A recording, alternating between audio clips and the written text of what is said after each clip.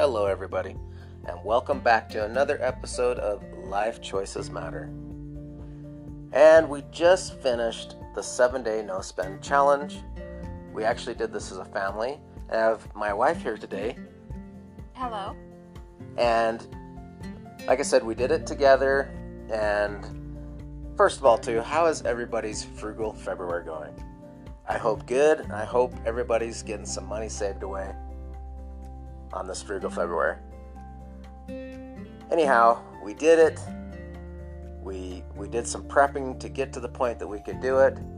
And actually, the 7-day no spend challenge, it was kind of tough at first. I noticed the first couple days, I kept thinking, I gotta go buy this, I gotta go buy that.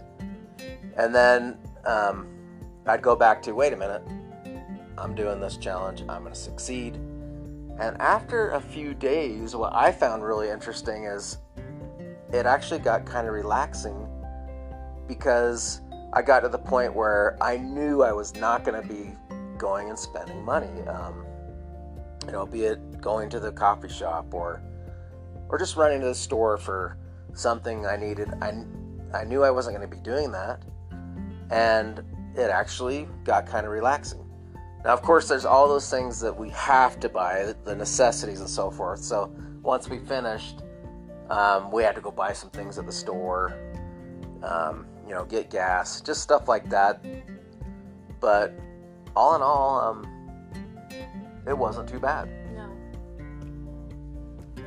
And it was kind of fun. It was a fun challenge. And if you haven't done it, it's not like you have to do it in February, and you don't have to do a week.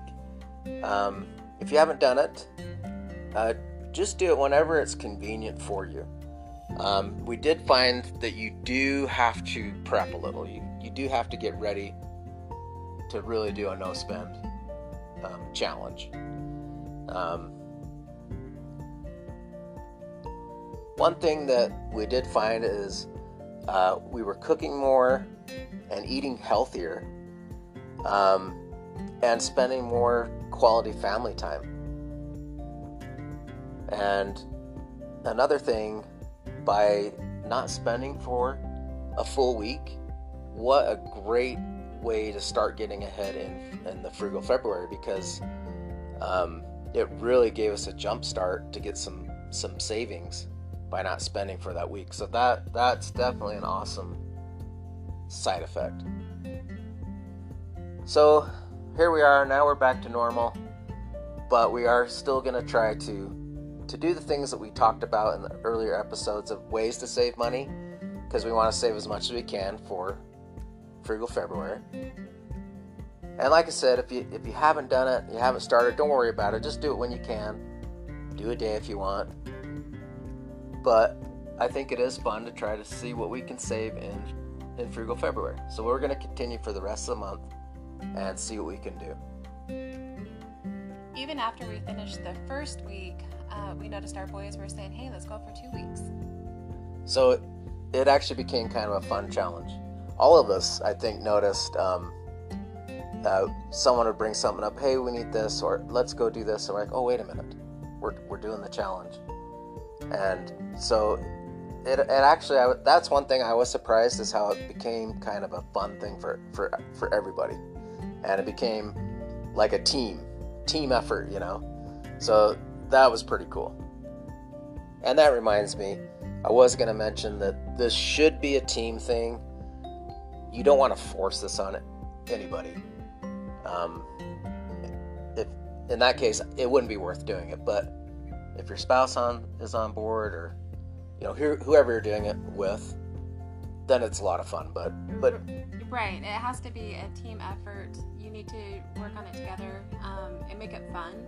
But if it's forced on someone, it won't work. Yeah, so make it a team effort and have fun doing it.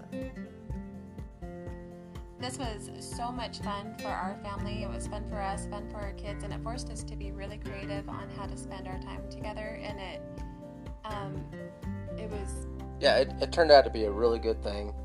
And like my wife was just saying, it forced us to get more creative.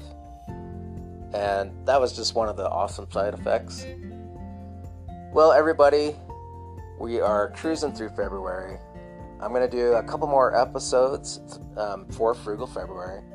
And I've got some good ideas on other ways to be frugal and save money.